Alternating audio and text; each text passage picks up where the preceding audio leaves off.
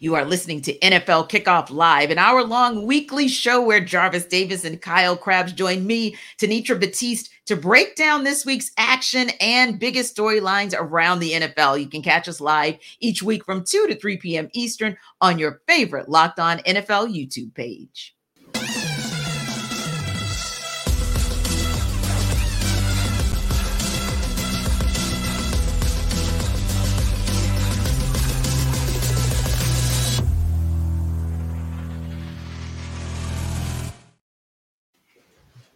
Welcome into NFL Kickoff Live. It's the best hour of football talk every single Friday. We'll go around the NFL, talk about every team and every game, and we'll get you local insight that you can't get anywhere else but right here at Locked On. I'm your host, Tanitra Batiste. Alongside me are Jarvis Davis and Kyle Krabs. And guys, we're going to go straight to Thursday night football. The Jacksonville Jaguars started strong against the New Orleans Saints, but were not able to put them away until the last minute of the game, literally the last minute.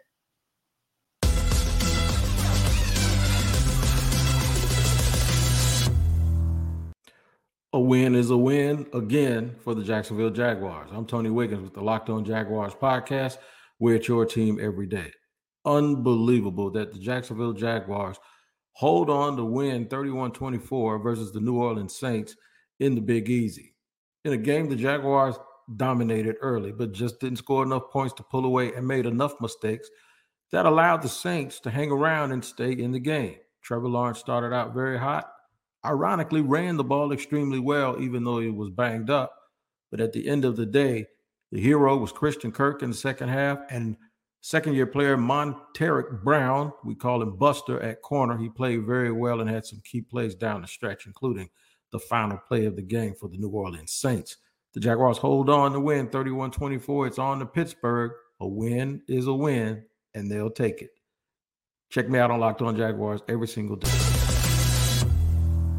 Another disappointing and disheartening loss for the New Orleans Saints. It has a lot to do with their offensive inconsistencies. I'm Ross Jackson, host of the Locked On Saints podcast. New Orleans Saints dropping their fourth game of the season here to the Jacksonville Jaguars. And the story comes to another slow start on the offensive side. Well, the Jacksonville Jaguars were cooking in the first half. The New Orleans Saints offense operated well within the 20s, within the 30s, getting in the Jacksonville territory 5 times and coming up with only 6 points to show for it in the first half. That cannot be what the New Orleans Saints are or try to be throughout the remainder of this season. And maybe it's time to start talking about some play caller and some big time offensive changes in the process. If you want to know more about what those changes could look like, head over to the Locked On Saints podcast, part of the Locked On Podcast Network, your team every day.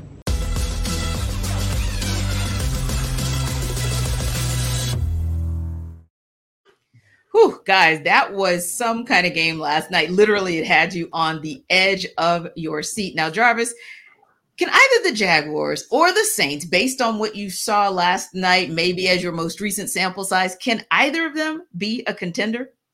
My quick answer for the Saints is no, because like I said, there are just too many issues. You paid $100 million to a guy like Derek Carr, who's been pretty average to above average quarterback in the NFL since he walked through that door. So, and then you talk about the play calling standpoint. I thought Ross made a great point. You talk about slow starts to games, something is wrong, right? There is, from a scheme standpoint, a game planning standpoint, Pete Carmichael just hasn't been able to figure that out. So, and Derek Carr looks like it. You know, you just see after incompletions on whether it be third down or even when they tried to attempt it on fourth down, it was just a frustration. Dang it! Oh man, I didn't get it done. You know, so it's just too many things going on for those guys to be factors. But the Jaguars, on the other hand, this was the team coming into this season, right? The expectations were high for this team coming into the season. We said that, hey, this is going to be the team to come out of the AFC South. And I really feel like you could be a contender as long as you take care of your division. And I feel like the Jaguars have been able to do that. I like what I saw last night with Doug Peterson. He was being a little bit creative. You know, he was throwing a couple of tricks out of his bag since we're coming up on Halloween. I like how he did that. So I really feel like Saints, no, definitely not. But I think Jaguars are starting to get back into that conversation of, hey, we're going to make some noise in AFC South and we can make some in the playoffs as well. Yeah. And Kyle, for me, one of the telling things was the way Trevor Lawrence handled things on offense when it looked like that game was starting to get away from the Jacksonville Jaguars. His communication with Christian Kirk, his communication with Travis Etienne. I felt like Derek Carr was more like he was unraveling. Like you saw him go to the sidelines and really like go in on Chris Olave. You saw him have some frustration with Michael Thomas, and it shows the disarray, the very disarray that Jarvis talked about with the Saints. But I like that the Jaguars stuck in, like Tony said, they hung in there, Kyle, and a win is a win is a win.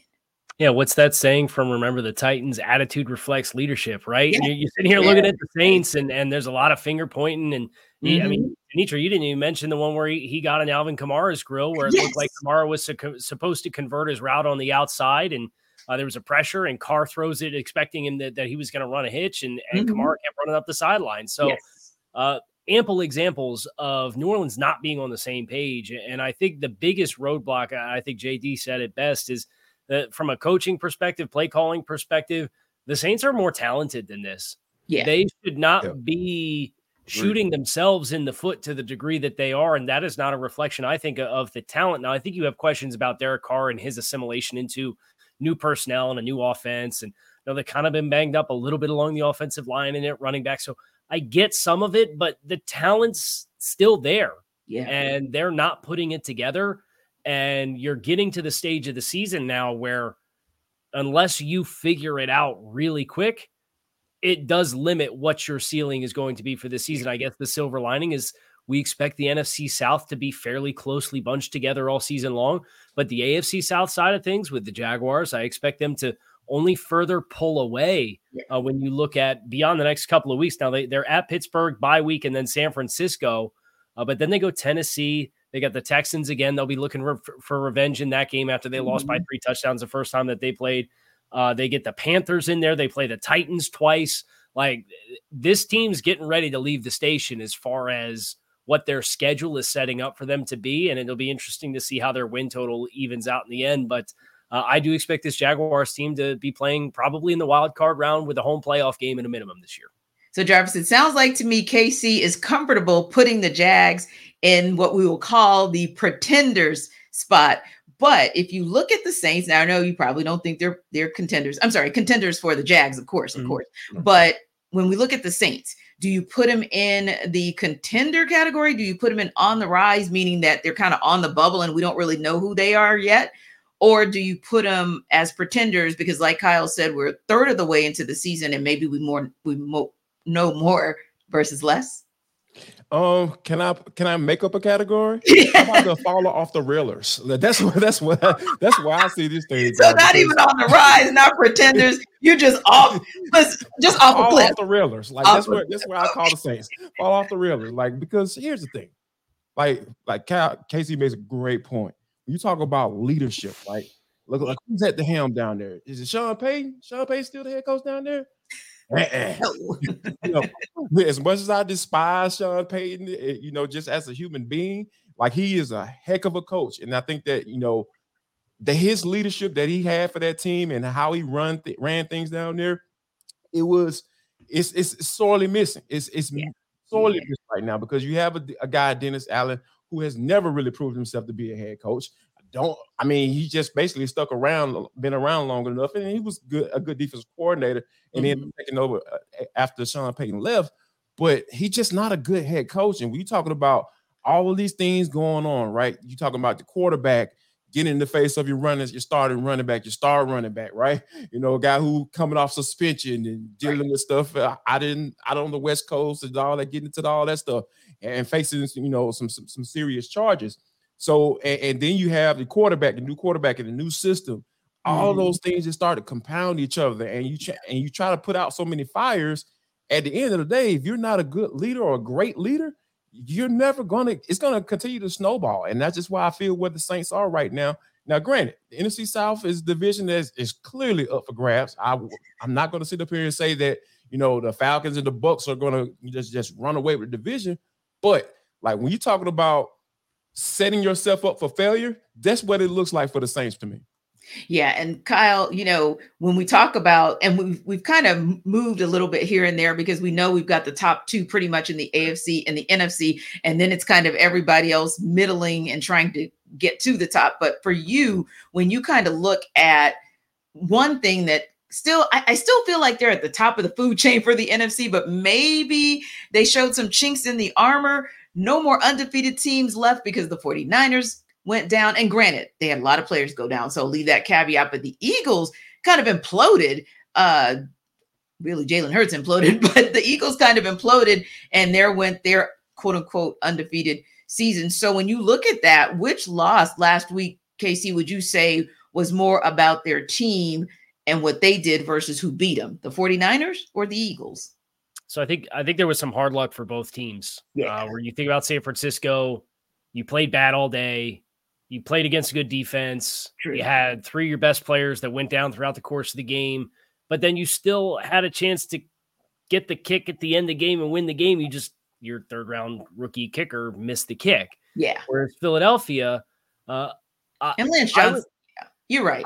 Lane Johnson, I would say that one was worse. I would say that the Eagles game was worse because you still had the ball with the lead in the final 3 minutes, and Jalen Hurts threw his worst interception. I would say, of the interceptions that he had, he tried to throw a screen to Dallas Goedert that his hands got hit as he was turning upfield, and it popped into Quinnen Williams' hands for one. And then the other one, he got hit with a pressure, and the ball popped out of his hands up into the air, and it knuckleballed over to one of these corners for the Jets. The one interception that Jalen Hurts threw that was egregiously a Jalen Hurts mistake was the one with 3 minutes left in the game that Tony Adams runs back into the red zone, and it set the Jets up to score the game-winning touchdown. So I would say the San Francisco loss was worse, or the more understandable, and the Philly loss was worse because of how that game script played out in the final 5 minutes. Yeah, I would have to agree with you as well, because when I look at it, maybe the biggest loss, and really not lost because I think he's been practicing and he's expected to be back, was Lane Johnson. But other than that, you pretty much were at full strength. This was just kind of that implosion type of a game. It felt like for the Eagles. They just seemed just a little bit disjointed compared to the team that has been ascending since looking disjointed from week one. But what say you, Jarvis? I mean, you look at both of these teams, you look at them going down last week. Which one do you feel is more about the team? Was it more about the Eagles and how they played, 49ers and how they played, or who they were up against? I think it's more so what they were up against, because I really like the San Francisco 49ers looked invincible this year, right? Like, they've been putting up points and they've just been dominating up front, and then they go out and go get a guy like Randy Gregory. He get his first sack, since being, traded from the Broncos. It's just, and I think I found it interesting that both teams went up against like pretty high level defense. I'm going to go out on a limb and say Cleveland is elite defense. It took an elite defense for San Francisco to get their first loss of the season. I think that stands out to me a little bit more, because the Philadelphia Eagles, let's just be honest, y'all, they've been playing with fire the entire season.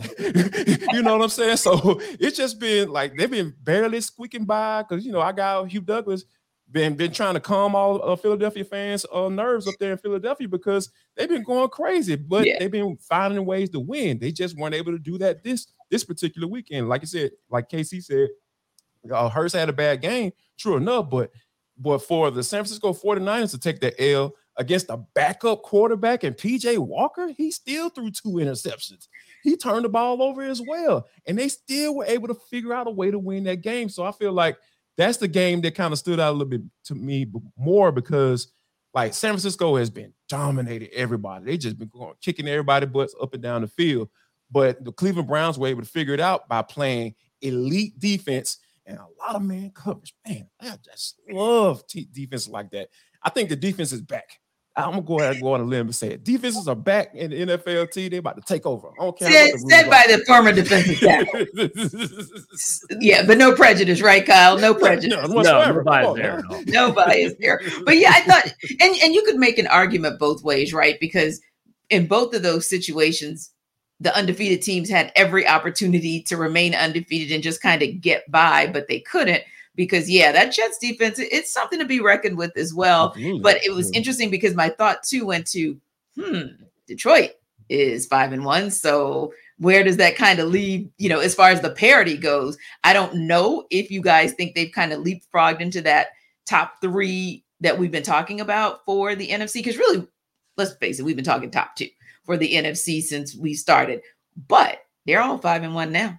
So, I mean, Jarvis, is the playing field a little bit more level? I gotta say so, yes, because Detroit has been pretty consistent, right? Like every game we've watched or talked about, when we talk about maybe whether it be the game of the week or especially when it gets the Falcons and the Lions, what they did against the Buccaneers just last week, it just goes to show like you know exactly what you're going to get when you go up face a Detroit Lions team. What in the world did I just say that? Like, wow, consistency, like that is a word that we haven't used for this team in quite some time. So, I mean, we can't not put them in that top 3 in the category, or at least say, hey, they're starting to move in that same conversation as the 49ers and the Philadelphia Eagles for sure. Yeah, it'll be interesting to see, but you're absolutely right. We don't really use the word consistency when it comes to talking about the Detroit Lions. I don't think I've ever used the word. Yeah, right. And now we're talking consistently good. And we're going to talk on the other side of the break about 2 teams in the Dolphins and Eagles, despite what we saw in the Eagles last week, that have been consistently good and trending up. But first, Jarvis is here to tell you how to take charge of your health with Jace Medical. This episode of NFL Kickoff Live is brought to you by Jace Medical. People, I'm telling you, everyone should be empowered to care for themselves and their loved ones during the unexpected. Because here's the thing, I got small kids and I never want to be in a situation where I'm unprepared. Never want to do that, because I want to be able to make sure my kids are safe. And if they have a situation where they might need some antibiotics, I know exactly where to go to, and you should go to Jace Case as well. They provide 5 life-saving antibiotics for emergency use. All it takes to get a J case is fill out a simple online form, and in some cases, jump on a quick call with one of our board-certified physicians. And you can get ongoing care from our physicians on any treatment-related questions. Doctor created, doctor recommended. So Jace even handles everything from online evaluation to licensed pharmacy medication delivery and ongoing consultation and care. So people, make sure that you don't get caught off guard and go to jacemedical.com and enter code locked on at checkout for a $20 discount on your order. That's promo code locked on at jacemedical.com. That's JASE medical.com.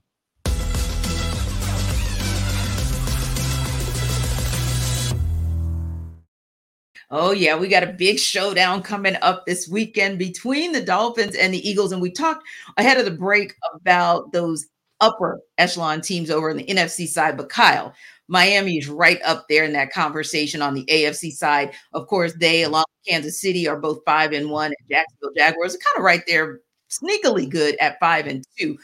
But let's talk about your Dolphins. Man, oh man, are they looking good? I was kind of surfing through some things this morning, and this is the first time since maybe his Alabama days have I heard conversation about Tua Tagovailoa taking the top award in a league. When we were having conversations about him back in college about Heisman, talking about him being the MVP. I mean, Kyle, first of all, you follow this team, you cover this team each and every day. What about this team has them ready to take on the Eagles in a tough environment like Philadelphia? I think that the loss that Miami took this year, they went to Buffalo in week 4. Yes. And the Dolphins spoke, the coaching staff and the players spoke after the game about how that environment challenged the timing of their offense because they're such a shift and motion-oriented offense. Yes. They have motion at the snap on over 60% of their offensive plays. It's like a crazy high number. And a lot of that comes with timing. Well, they go to Buffalo, they get this raucous crowd that's really loud. The first 5 possessions of the game are all touchdown drives. And then Miami gets out of sync a little bit. And they spoke about how their communication and their timing was impacted by what they experienced in Buffalo. Well, they spoke about it in week 4. You've now had 3 weeks to think about the next road game environment you were going to go to, knowing that it was Sunday Night Football against the Philadelphia Eagles. Yeah. What have you done with your communication system, whether that's hand signals, nonverbal cues, silent count, whatever?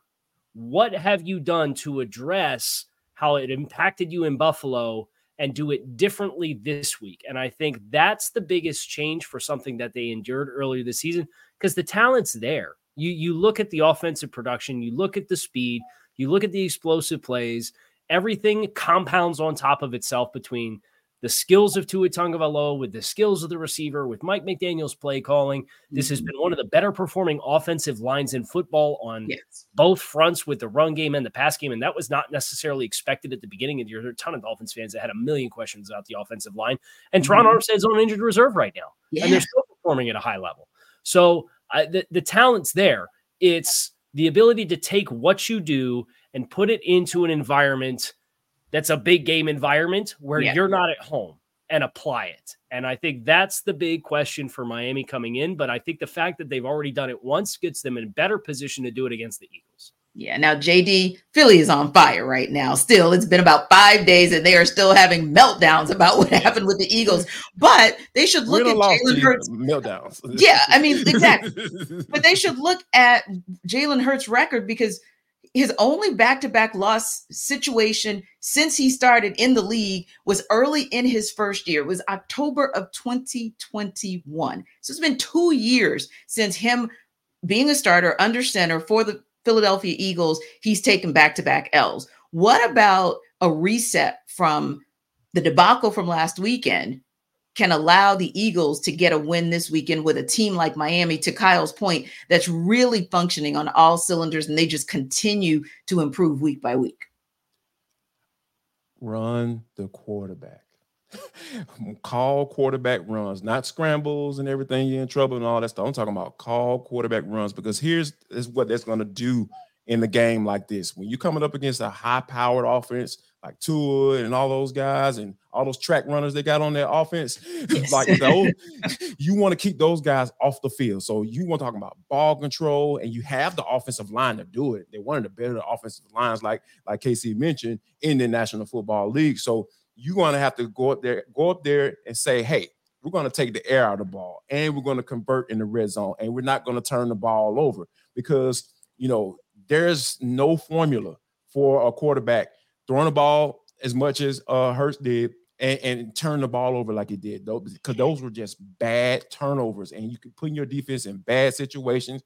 Jalen Carter is hopefully going to be back this week. That man, you bring the man back into the situation like that. Those are some of the things that can help you dominate the game like you need to do on both sides of the football. So if they can take the air out of the football, those call quarterback runs, don't necessarily put it all on Jalen Hurts' arm, to get the job done, because we know he can get it done doing both, right? They almost won that Super Bowl. They were really close to getting it done, just getting it done. So now it's just a matter of getting a little bit more of that style offense. I know you got a new offense coordinator and everything like that. I know that guy's out the door, but you need to start implementing some of those things that brought Jalen Hurts to this point, right?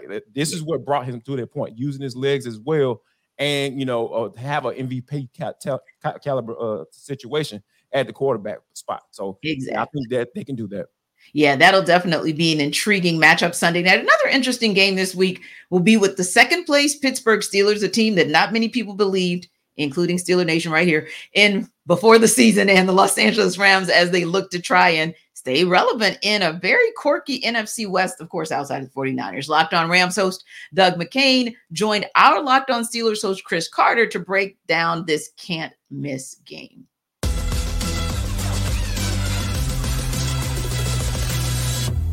When they're able to put together a game plan, they limit guys. If you go back to the last time they played the Rams, and that was when they had backup quarterbacks in the year 2019, when they didn't have, they had Mason Rudolph starting that game because Ben Roethlisberger was out for the season that year. You go back to that game, Cooper Kupp held to 0 yards in that game. Aaron Donald only got 1 sack in that game. You thought that he'd get a lot more against that. They tried to neutralize him as best they can. The Steelers recognize that guys like that, they're going to be game breakers. They're going to be guys who make plays, and you have to understand that. But you have to scheme around trying to limit them as much as possible. That's where the Steelers, I think, are going to do as much as they can to say, hey, you're going to be able to get the ball to them, but to get it to them, you're going to have to work, and you have to keep working, and you're going to have to start making more risks at it. That's where I think the Steelers, they can work on doubling Cooper Kupp a little bit more, but the biggest thing is they have to take away the quicker throws for Stafford, like you were talking about. He wants to get the ball out quick. They have to take that away, force him to hold on to the ball, and make him have to trust his offensive line against the Steelers pass rush. They do that. I think that's their best best chance to try to counterbalance what the Rams love to do in the passing game, because Matt Stafford, if you give him space in that pocket, he's going to kill you.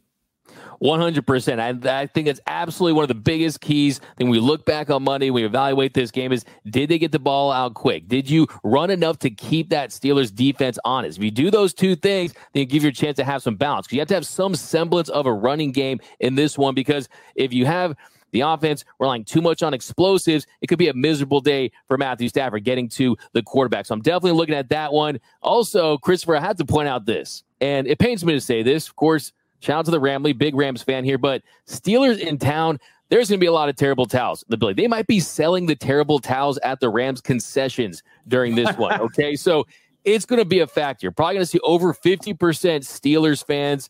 Don't doubt that, but I still think this game is really up in the air. I think you look at the Rams offense, the momentum they built, the defense that has been surprisingly close to league average. They've been good in a lot of different categories that can neutralize this Steelers offense, averaging 15.8 points per game. I think this one is going to be a lower scoring affair. I don't anticipate them lighting up the scoreboard. I don't know if you throw out predictions on your show for the predictions episode for the crossover, but I got the Rams winning this one 24-17. I usually hold off my predictions for Friday because I try to build up suspense to what my picks will be. But I will say, I think this is going to be a very close contest. I think both teams are still fighting to be the other teams that they want to be by the end of the season. And I think that the Rams, their strength in the passing game, it hits right at the Steelers' weakness as far as covering right now.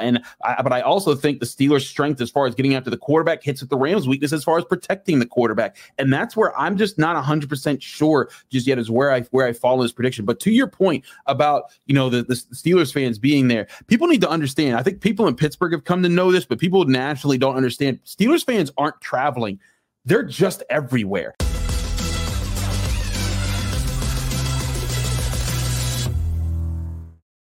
He's right. I went to a Steelers-Rams game a couple years ago in LA, and I thought I was in Pittsburgh. That said, Kyle, I think it's interesting that the guys talked a little bit about Cooper Kupp, who obviously has been back now. I think this is his second game back, which is great for that offense for Matt Stafford. But there's another guy who's really been on fire for that team, who the Steelers are going to have to definitely make sure that they're watching out for, right?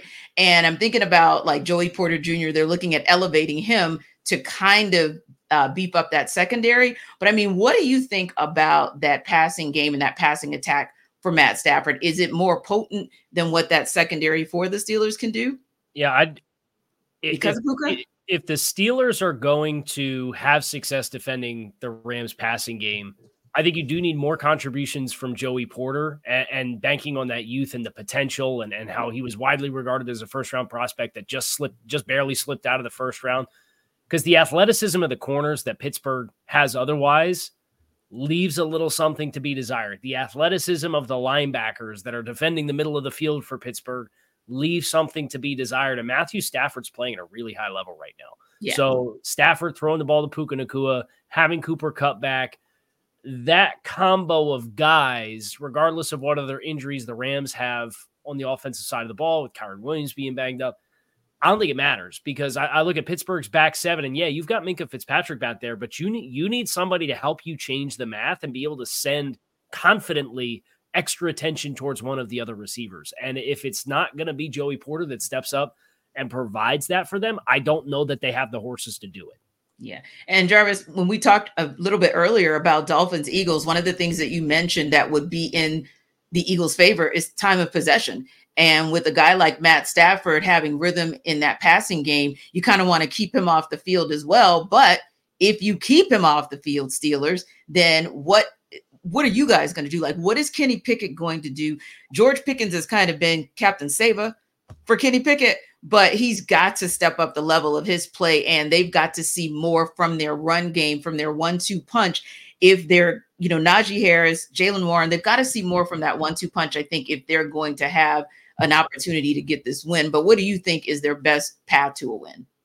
It's going to have to be getting your Najee Harris and more involved, because he hasn't rushed for a touchdown this year. Right. And it seems like Jaylen Warren is kind of taking over that whole lead back situation, especially when when you talk about what he can do in the passing game, from that standpoint. So yeah, it's like the Steelers offense we've been talking about on this show, ever since we started this bad boy, about how the weirdness of this offense, because they have weapons.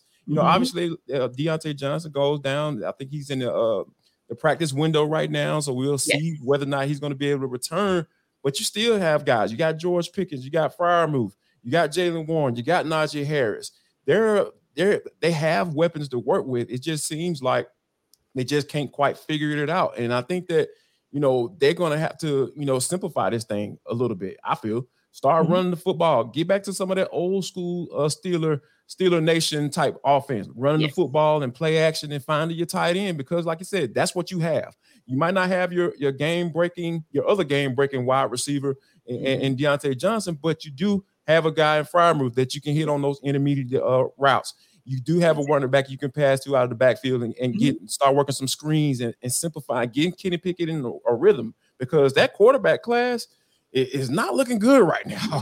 You're talking about Desmond Ridder, Malik Willis, and Kenny Pickett, which was supposed to be the second coming of the greatest class. So quite interesting to see what they're going to do. And you're absolutely right, Najee Harris. They've got to get him more involved. And to your point, not just in the run game, but he is a pass catcher. So take advantage of the pass catcher that you have. Now, when we come back, we're going to chop it up more about some contenders in a minute. But first, Jarvis is here to tell you guys about FanDuel. Guys, I'm going to let you know that this episode of the NFL Kickoff Live show is brought to you by FanDuel. Snap into the action this NFL season with FanDuel, America's #1 sportsbook. Right now, new customers, all the people who haven't gone to FanDuel and you've been just trying to figure out how you can make some more money, how about this? Go to FanDuel.com right now. And all you got to do is drop $5. That's it. 1, 2, 3, 4, 5. $5, and you're going to get $200 in bonus bets, guaranteed, when you place a $5 bet. And guess what? You can do with those bonus bets. What can you do, Jarvis? You can use those to put money on the spreads, the player props, over-unders, and much, much more. I'm telling you guys, the FanDuel app is super safe. It's easy to use. You got to worry about anybody getting all information or anything to that knowledge, right? So here's the website is FanDuel.com/lockedon. That's FanDuel.com/lockedon. LOCKEDON. FanDuel. It is the official sportsbook betting partner of the NFL. Now, guys, we talked a little bit about the Dolphins and Eagles earlier in the show. Kyle gave his perspective. Jarvis, you chimed in as well. But what about the Eagles side? We're going to talk a little bit more about that. The FanDuel line is 2.5 in favor of Philly. Will the Eagles be able to cover that? Here to sell us why is Locked On Eagles host Gino Camilleri. Gino Camilleri here from the Locked On Eagles podcast, here to sell you why on the Philadelphia Eagles and why they're going to cover the 2.5 point spread against the Miami Dolphins on Sunday Night Football. Well, first, it's a Sunday Night Football game. That means America's going to be tuned in. That means Vegas is going to be very honed in on this one. Usually these primetime games, that number, it's there for a reason. 2.5 points. What comes into play? A field goal. An end of the game field goal seems what might likely be the reason why the Eagles win this football game. It could be a boat race a majority of the time. We know Miami can put up a ton of points.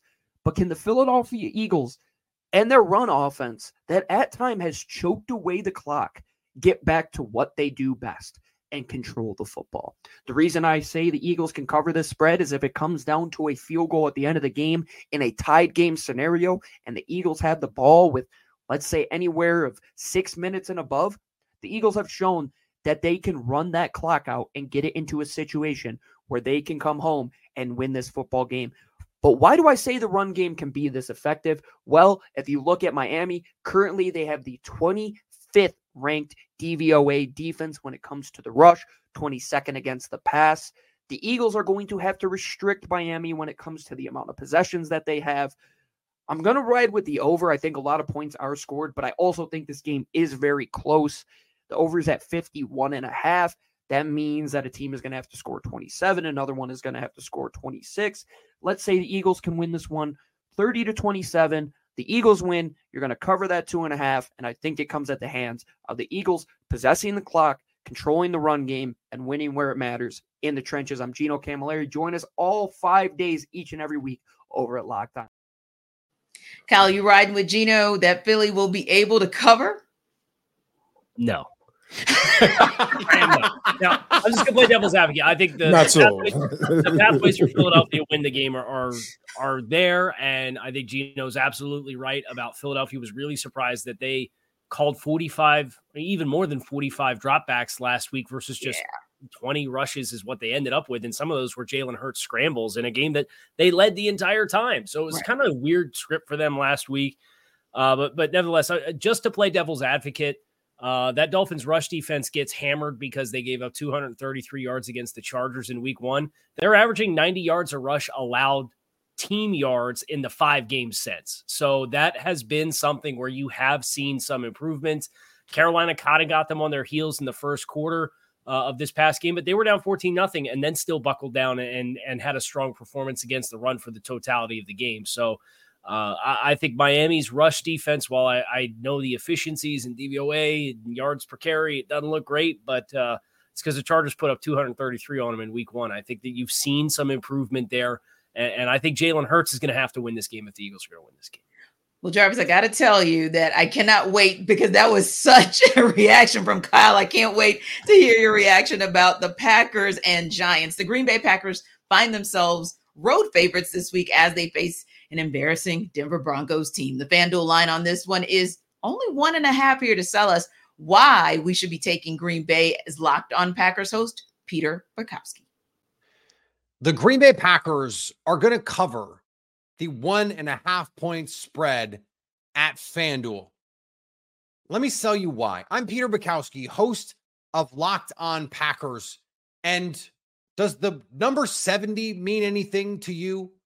That's how many points the Miami Dolphins hung on the Denver Broncos, who just happened to be the Packers' opponent, over whom they are favored by 1.5 points. The Packers happen to be coming off their bye week. And for all the questions about Jordan Love and this offense, the Packers are in the top half of the league in EPA per play. The last time they faced a defense even close to as bad as the Denver Broncos defense, they scored over 30 on the Chicago Bears. That also happened to be the last time Aaron Jones was this healthy for a football game. And they did that without Christian Watson, who is himself healthy headed into this game. The Packers are rested. They are getting their top playmakers back, and they are facing a historically bad defense. That is what this Denver Broncos team is. Historically bad. Oh, and the offense couldn't even get to 95 passing yards last week against the Kansas City Chiefs. The Packers cover 1.5. All right, Jarvis. Peter told us how he really felt, so I'm going to ask you, how do you really feel? I think that 1.5 is a lock. What's the string? What is it? Super lock, a 7 lock, a 8? Oh, lock, yeah. lock, whatever it is. Right, level 1 lock. That's right. Yeah, whatever it is, say, hey, yeah, they're going to cover this squad. I promise you, they're going to cover it because, like, Jordan Love is kind of been exposed to these last few games, guys. Like, the offensive line hasn't protected well. He's been sacked 8 times. In the last 3 games, and he's turned the ball over.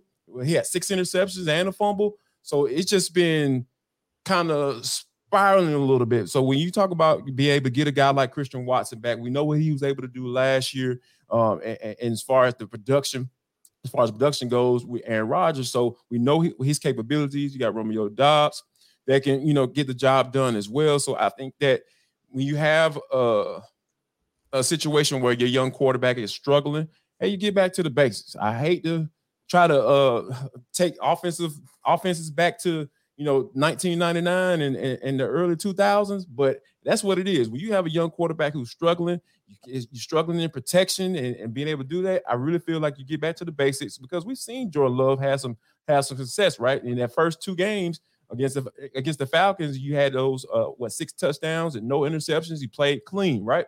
But I think that now you kind of get back into it, get him in some similar plays where he had some success, and make sure they're able to do that. So I think that if they do those things, I think they're definitely covering this game.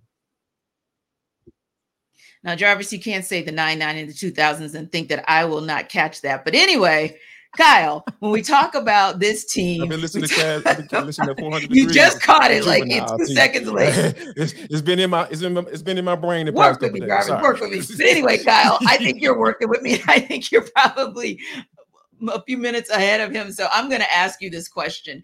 In all honesty, and it's kind of weird because you were thinking of when the Green Bay Packers kind of made it clear that they were ready to part ways with Aaron Rodgers, that Jordan Love was ready to really take over the reins and at least help them to kind of get back to some semblance of glory. But what do you make of his performance thus far this season? I don't envy Jordan Love for having to step in for Aaron Rodgers. I don't envy Jordan Love for having an offensive line that's now has David Bakhtiari out for the year. Again, that's one of the best left tackles in football.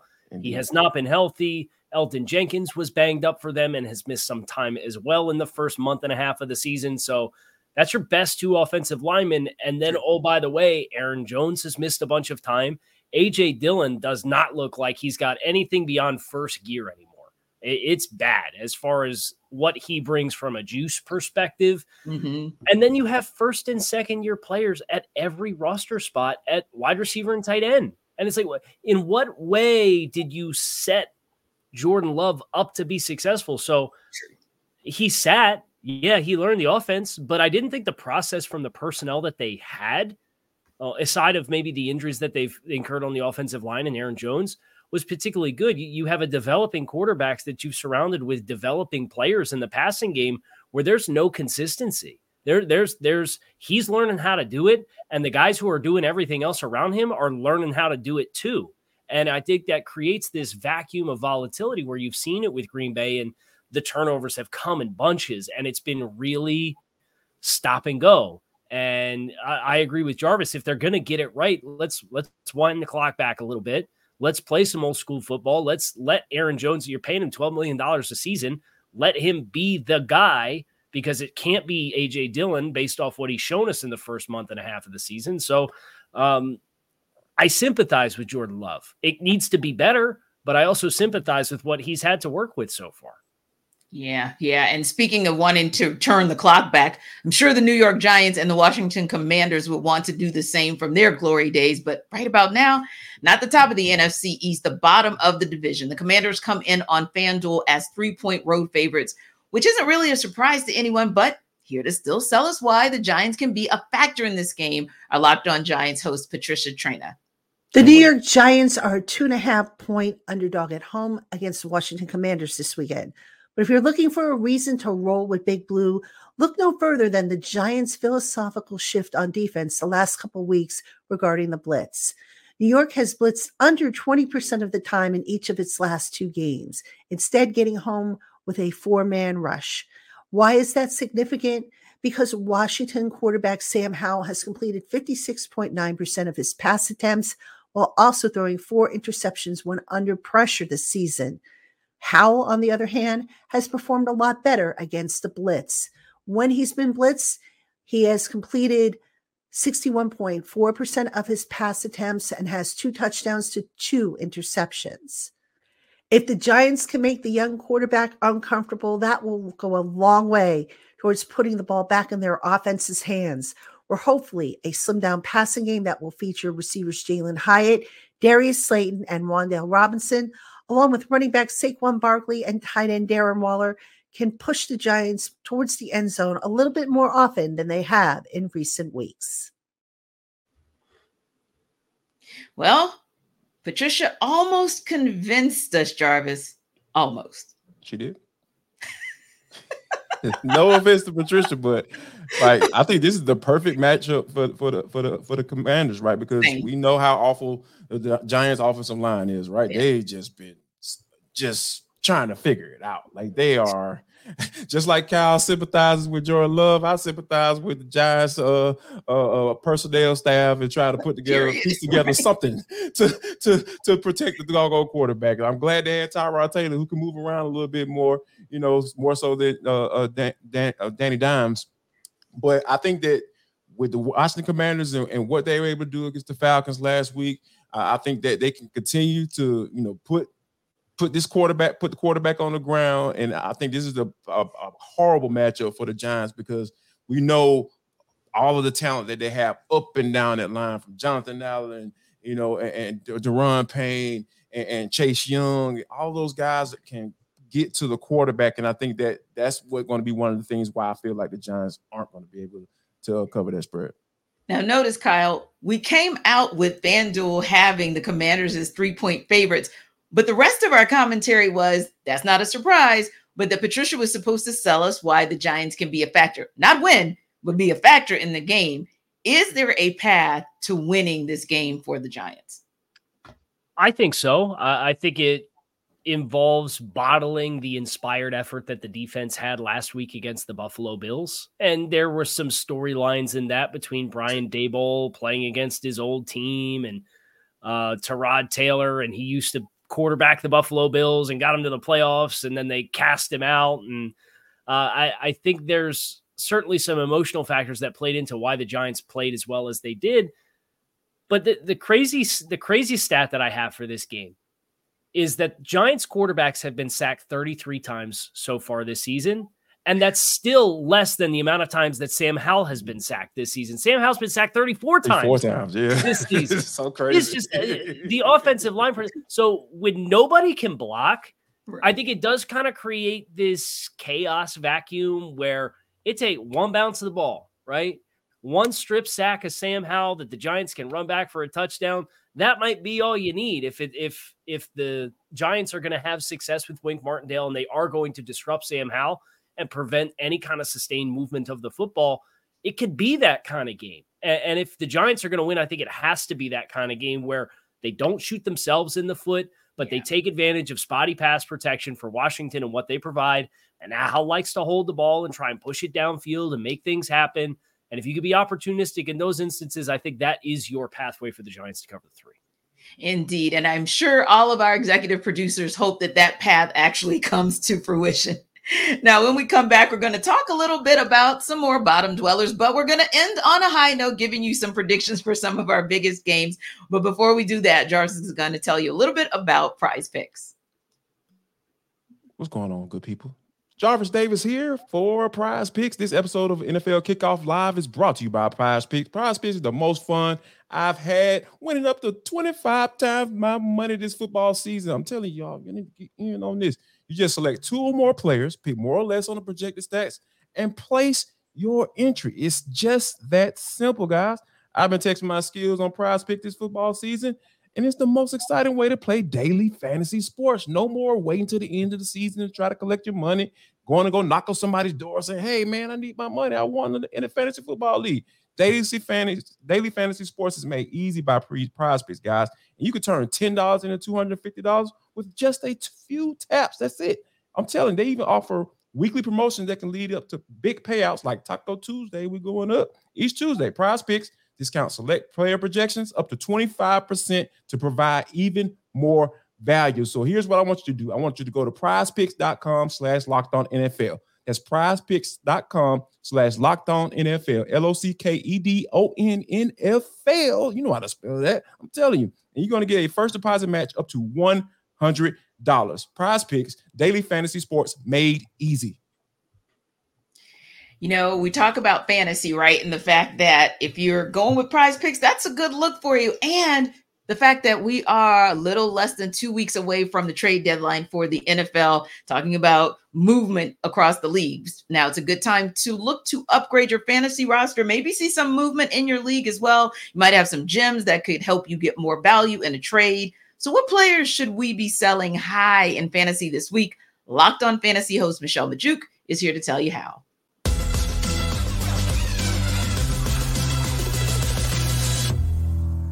There are 3 players that I think you need to sell high on, trade away prior to Sunday morning. First off, being Falcons tight end Kyle Pitts.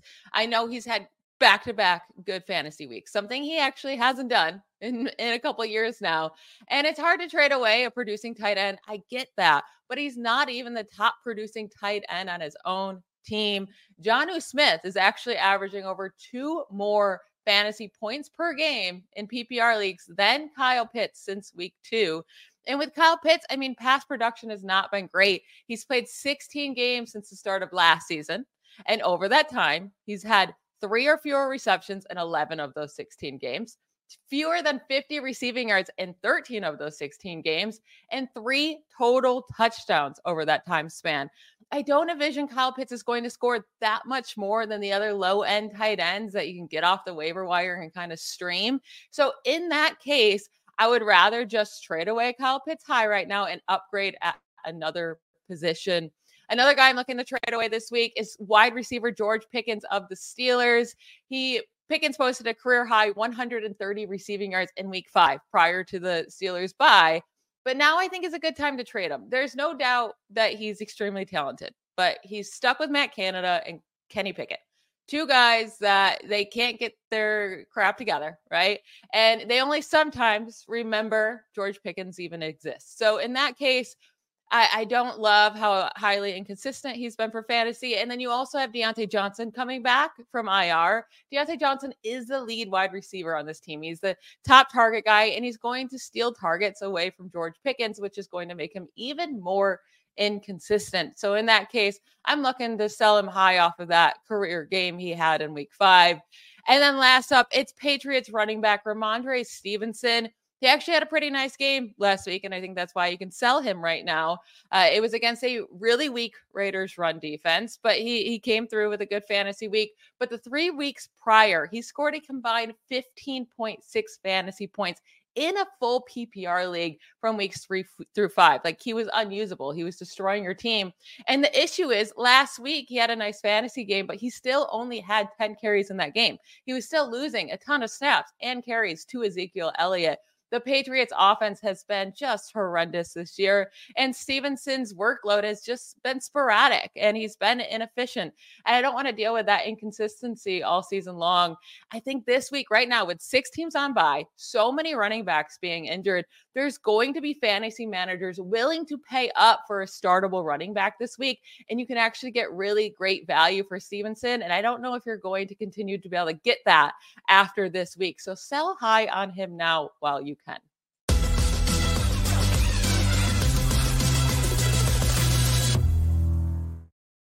Trade Kyle Pitts.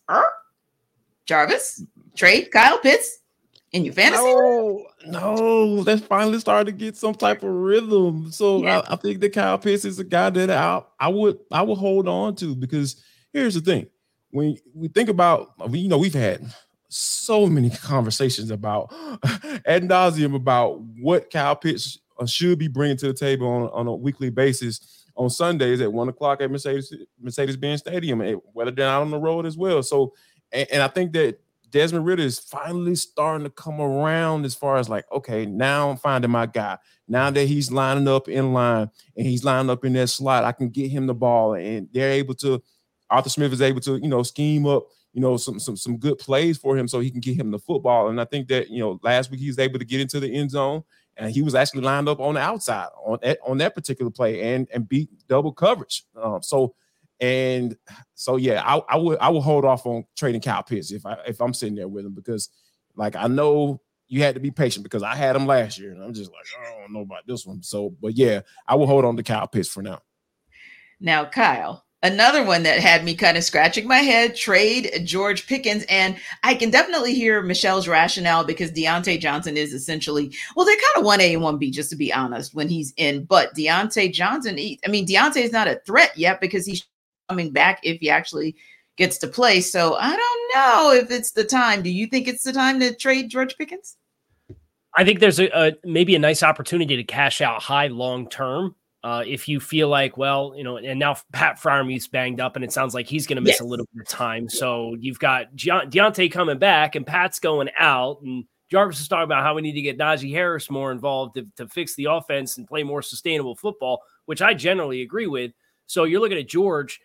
He's got over 400 yards from scrimmage, and I think that's like far and away the highest on the Pittsburgh offense thus far. If they are going to find balance at some point this season, maybe this is kind of the opening of that window to cash out high there, if you think that's the case. But I actually really agree with Michelle on Ramondre Stevenson. And if you're looking to cut your losses, you might not be able to sell high here. But they got the Bills and the Dolphins the next 2 weeks at 1-5 already. He's logged his 2 lowest carry totals of the season the last 2 weeks with 8 and 10 carries respectively. He's averaging they're averaging as a team less than 3.5 yards per carry.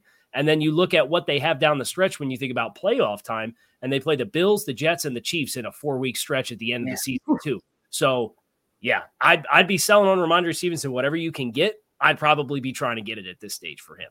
Yeah, he's the one I agree with Jarvis as well, that I think it would be a good look to go ahead and trade Ramondre at this point. What do you think, Jarvis? Yeah, I actually have him on one of my fantasy teams. So, I'm kind of trying to figure this thing out. So, yeah, I think Michelle sold me. I'm sold on that because here's the thing. That offense is bad. Like, you don't know what you're going to get from on a week-in, week-out basis. On a New England Patriots coach team. Excuse me. I think there is something there that we have to understand, like what's going on in there, and you kind of got to look at the whole landscape. I understand the whole digging into the numbers and all that stuff, but look at it from a long-term standpoint. Okay, does Ramondre Stevenson going to give me the best chance to win my game on a weekly basis? And if you kind of having the foresight to say, you know what, let me see what I can get for him coming off of a good performance against the Raiders. So, yeah, I think that's an excellent idea. And I might actually try to reach out to some folks to see if I can trade him on my squad. I see. So I'm going to challenge you guys, right? Because we said we were going to end the show on a positive note. So somehow we're going to find a silver lining. And I don't mean that like I'm slanting in the direction of the Raiders, but we're going to find a silver lining in this upcoming game where there's no Jimmy G, there's no Justin Fields. We just got the notification Fields is officially out for this game. Raiders and Bears are playing with Brian Hoyer and Tyson Bagent, respectively. Kyle, of a game could it be, or do you see anything that gives you some hope that this could be a good game? This is one of the games that makes me really thankful that I'm a draftnik and I do the college scouting all year long, because Tyson Bagent at quarterback for the Bears, really fun story, played in the PSAC.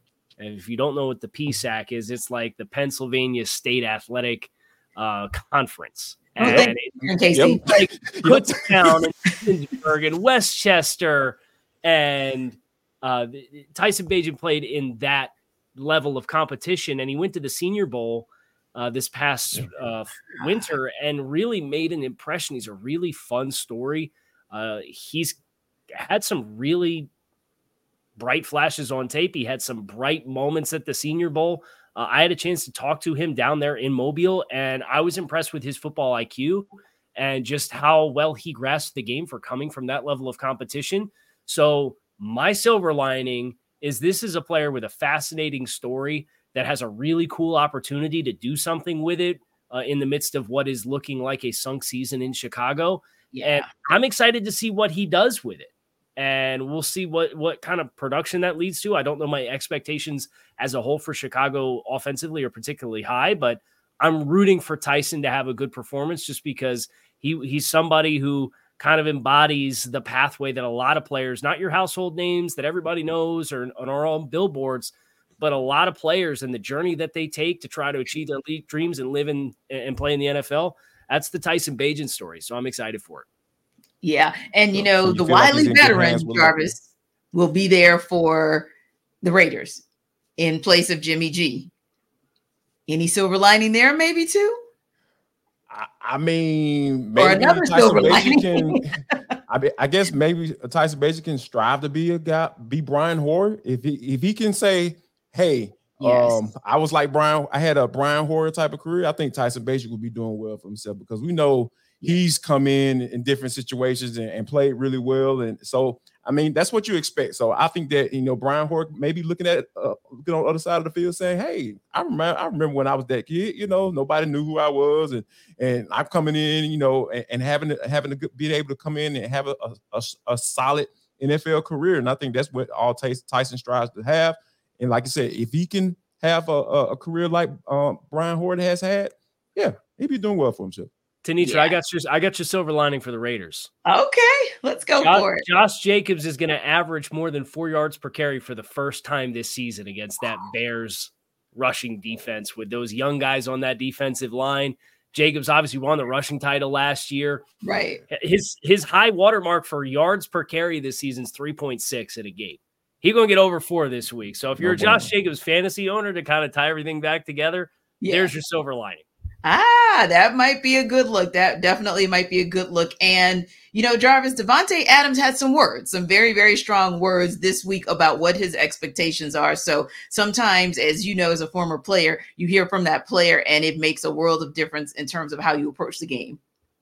So, yeah, give him the football. I mean, I think that's all he was saying. Like, hey, give me the rock, and I know we're going to win some, continue to win some games. That's it. Yeah. And that's what I think as well. It was just really sort of one of those calls. And I think, Kyle, you mentioned it earlier. It was the staff for the Miami Dolphins, but it was also the players for the Miami Dolphins. And sometimes you hear those players and it makes a world of difference. So we will definitely have our eyes on some big games this weekend. Know you guys will have your eyes on it too. As always, thank you guys for stopping by NFL Kickoff Live, and we will see you on the Locked On Podcast Network next week.